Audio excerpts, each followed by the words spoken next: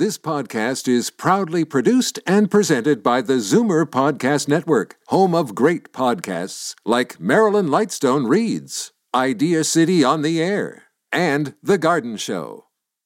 You're listening to an exclusive podcast of the Zoomer Week in Review, heard every Sunday at noon on AM 740 Zoomer Radio.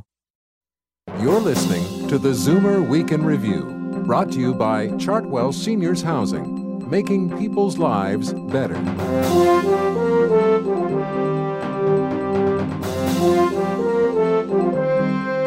Good afternoon and welcome to the Zoomer Week in Review, all things Zoomer worldwide. I'm Libby Znaimer. Baby, you can drive my car. It's enough to drive Zoomers right around the bend. The question of how to treat older drivers is stirring up a storm. First, there was that snitch line set up by police in Sudbury. Then, Ontario's Human Rights Tribunal ruled that it's just fine to charge older drivers more. Discrimination or public safety? We'll tackle that coming up.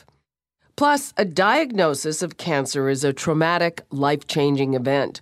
On top of the pain and the fear, patients and their families have to wrap their heads around a very complex disease and get through the maze of our medical system. CAREpath is a company that helps with cancer navigation, and today I'll talk with founder Dr. Denny Depetrillo. But first, here are your Zoomer headlines from around the world. It sounds like something out of science fiction. A Japanese robot suit designed to give the elderly and the disabled more mobility has been given a global safety certificate, and that means it can now be rolled out worldwide.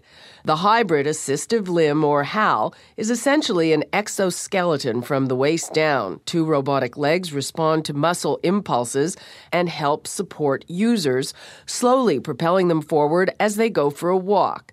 The suit, designed by Cyberdyne, has already been in use in over 150 Japanese hospitals and other welfare facilities. You can find pictures of it online. Well, we've often heard that 40 is the new 30. Well, now scientists say 72 is actually the new 30. A study published in the Proceedings of the National Academy of Sciences looked at men in Japan and Sweden, where life expectancy is longest. It found that modern 72-year-olds have the same chance of dying as 30-year-olds did back when the earliest humans were hunter-gatherers. If 72 is the new 30, what does that make 114? That's the age of the woman who is now officially the world's oldest woman. From her home in Osaka, Japan, Misao Okawa said she is very happy to receive the recognition and a certificate from Guinness World Records. Asked for her secret for longevity, she said it was to watch out for one's health. Okawa, who will turn 115 on Tuesday, was born March 5th, 1898, and now lives in a nursing home. It's a cookbook to raise awareness for prostate cancer, and now it's won a big international prize. A group of Saskatchewan grandmothers called the Breast Friends have actually donated close to $1.4 million for cancer causes through sales of their series of 6 cookbooks. Well, one of those books, Breast Wishes for the Men in Our Lives, won a Gourmand World Cookbook Award in Paris just recently, beating an entry by U.S. First Lady Michelle Obama. Here's one of the authors, Anne Reynolds. We decided to do a cookbook for the men in our lives because we wanted to donate money to prostate cancer. It's a cancer that is a bit lower in funds than breast cancer. I'm Libby Znaimer, and those are your Zoomer headlines from around the world. It was a bad week for Zoomers behind the wheel. Ontario's Human Rights Tribunal told a 92-year-old driver he had no case when he complained that his insurance company was charging him $250 more than his 62-year-old daughter just because of his age. And police in Sudbury are not backing off their plan to use Crime Stoppers as a snitch line where citizens can report erratic older drivers. What the intent was if it came to our attention that the person that was being complained about was a senior, we would have a better more thoughtful approach to dealing with those individuals and not from an enforcement policing perspective. That's Sudbury Police Chief Frank Elsner explaining himself. Because instead of ringing off the hook with reports of geriatric joyriders, most of the calls that came in were complaints about age discrimination. I sat down with Ezra Hauer, an 80-year-old driver who is also a retired engineering professor with a specialty in road safety, and Susan Eng, CARP's Vice President of Advocacy. Susan, it wasn't a complete victory, but that backlash did accomplish something. The backlash was able to just stop the Sudbury police from taking a bad idea and spreading it across the province. What they were attempting to do was to get family members who were uncomfortable talking to a parent or spouse about their bad driving to actually call Crime Stoppers to anonymously report them to the police. And then the police would come to your home and, talk it over with you. And, it sounds benign enough when you talk about it, but if you imagine from the senior's point of view, having the police knock on your door to talk to you about your driving is a pretty intimidating event. So, the backlash when it became public was universal, I would say. The police have apologized, and they are reconsidering their plans to roll it out across the province. Ezra, you're 80? I was 80 last December. Oh, okay. And I had to go through the 80-plus program that Ontario institutes for people who are 80 years or older. You say that you have proof that older drivers are just as safe as everyone else. The misconception is that senior drivers are unsafe drivers. The fact is that senior drivers per driver have about half as many crashes as everybody else. And when measured per kilometer, they are about the same as everybody else. The misconception arises that people publish statistics on fatal crash involvements. And here the relevant fact is that older people are about 4 times as likely to die. Isn't it true, though, that as we get older, our reaction times are slower? And I know older drivers who say, okay, I don't see that well at night, I'm not going to drive at night. But not everybody is smart enough to do that. So shouldn't the state have some say? Well, in fact, the first point, you're absolutely right. When we poll CARP members, all of them tell us that, look, if I can't drive under certain conditions at night on major highways, I won't. There's a lot of self-regulation. So what we're targeting is the small minority of people who are recalcitrant or who don't know that they're bad drivers. And that's a target that we can look at, but we have to have fair measures of their competency. And perhaps something that we're recommending, that everybody have access to remedial training that deal with, reflex issues or mobility issues. You can't look over to check your blind spot and so on. Those are things that can be accommodated. Ezra, what do you think about that? I mean, I know that one of the things that people find the hardest in families is that conversation with a parent or an elder to say, look, we really don't think you should be driving anymore. There is a serious problem which needs to be dealt with. That's the problem of advanced dementia, at which point the person cannot be trusted to make responsible decisions anymore. What is irresponsible, in my opinion, is to hold in every year in Ontario more than 100,000 old drivers for testing, and a large proportion of those whose driving privileges are curtailed for no good reason whatsoever. We are speaking now about the probability of a future crash. There is nothing in medical training that allows you to assess that probability. This is why many of those whose licenses are taken away or restricted will be just like you and me, normal drivers, safe drivers. The cost of this can be horrific. You have studies that show that people who lose their license go prematurely to old age homes, die prematurely, lose their independence, get into depressions. None of these costs are taken into account by the procedures presently in place by the Ministry of Transport, Ontario. Now, Susan, what are you advocating? Do you think that the ministry should stop testing people after the age of 80? Well, I think we want them to change their testing regimen, that they don't automatically only focus on those over the age of 80 or at any age in particular. They should focus on competency testing. And the road test is still the gold standard after all the technology that we have as to whether or not somebody can drive safely. For every 85-plus old driver that is killed, there are 20 drivers in the 16 to 24 category. That's where the problem is. The older drivers are a minuscule part of the problem, and everybody is focusing on them because of the deep-rooted prejudice that we started our conversation about. Okay, I think that sums it up very nicely. Ezra, Susan, thanks so much. You're very welcome. Thank you. Thank you. For more information, go to CARP.ca.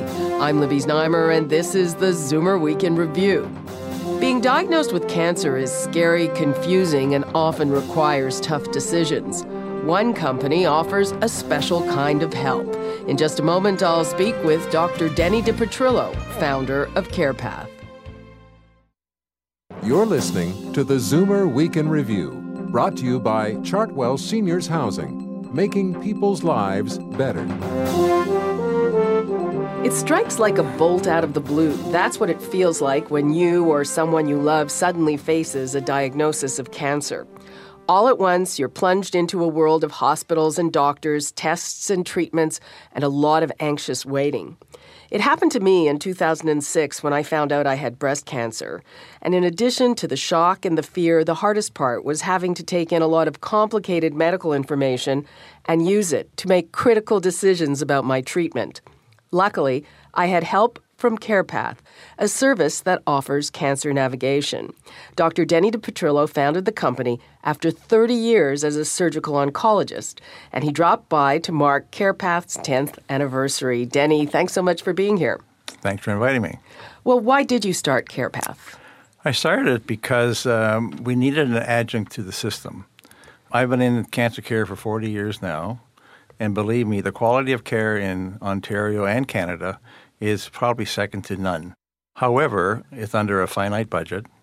There's not enough time to communicate completely with the patient and their family about the whole extent of their disease, the diagnosis, the treatment, the consequences, and everything else. There is just not enough time to do so because there's more new patients that you see every day.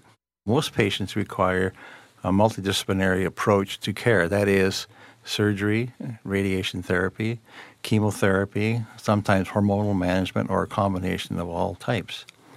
As you go through these vertical worlds of treatment, you get different information from different individuals, even though at the top the quality is very, very good. So patients and their family become confused. Some become frightened. So what we decided to do was provide the horizontal program in a vertical world of treatment. And that's why we started the company CarePath.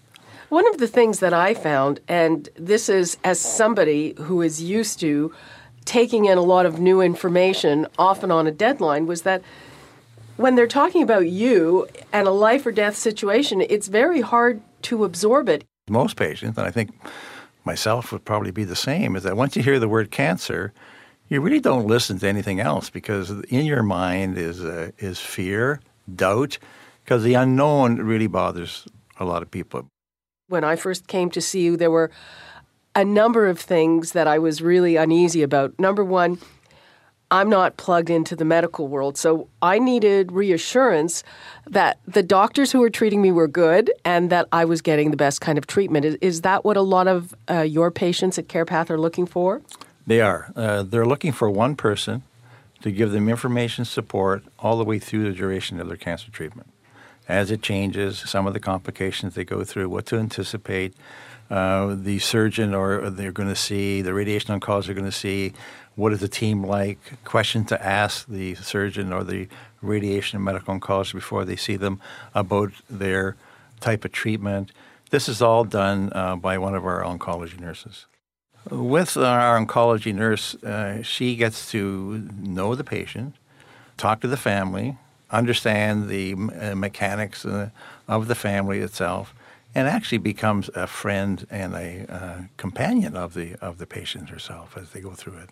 At an appointment, they would tell you something, well, you're probably going to be at your lowest 7 days after the treatment until 10 days, and this is going to happen. And you listen like da-da-da-da-da, and you forget about it until suddenly Until it happens.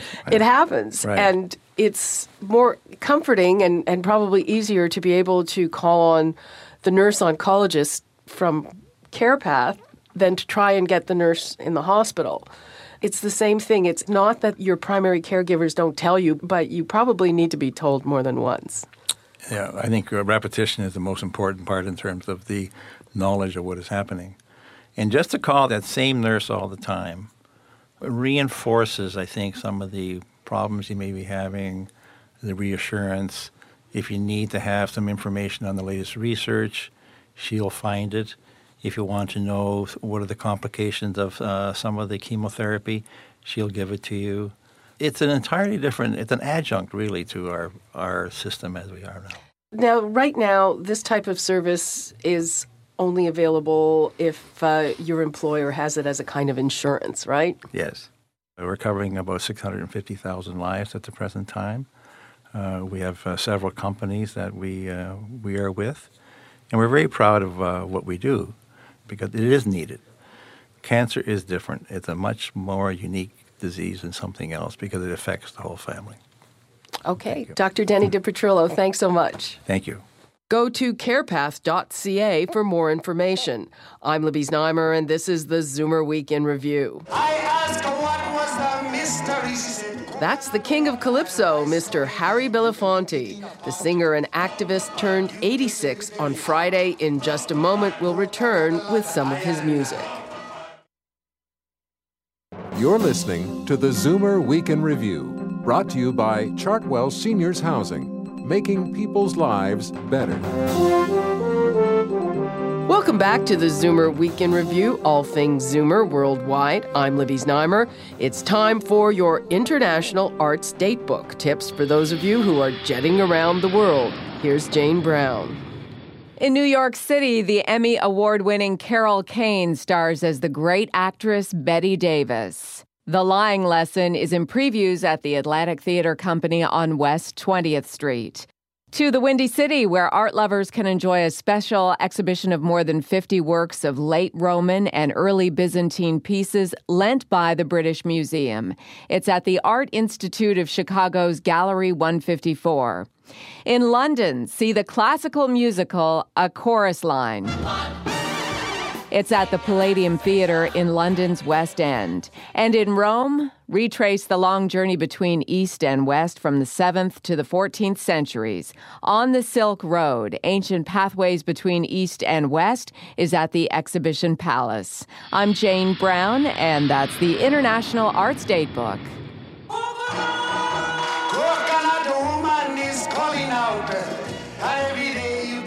That's the king of Calypso, music icon and activist Harry Belafonte.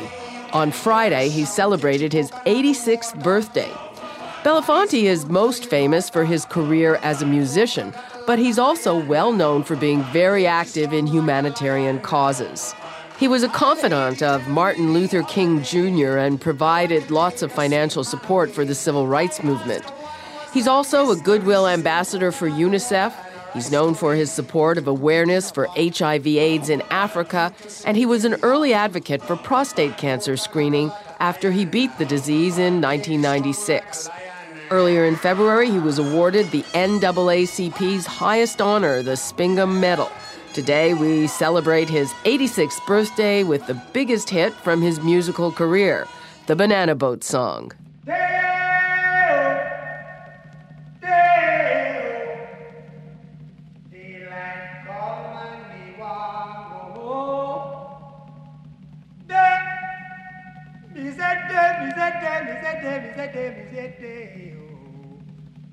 Daylight come and me want go home.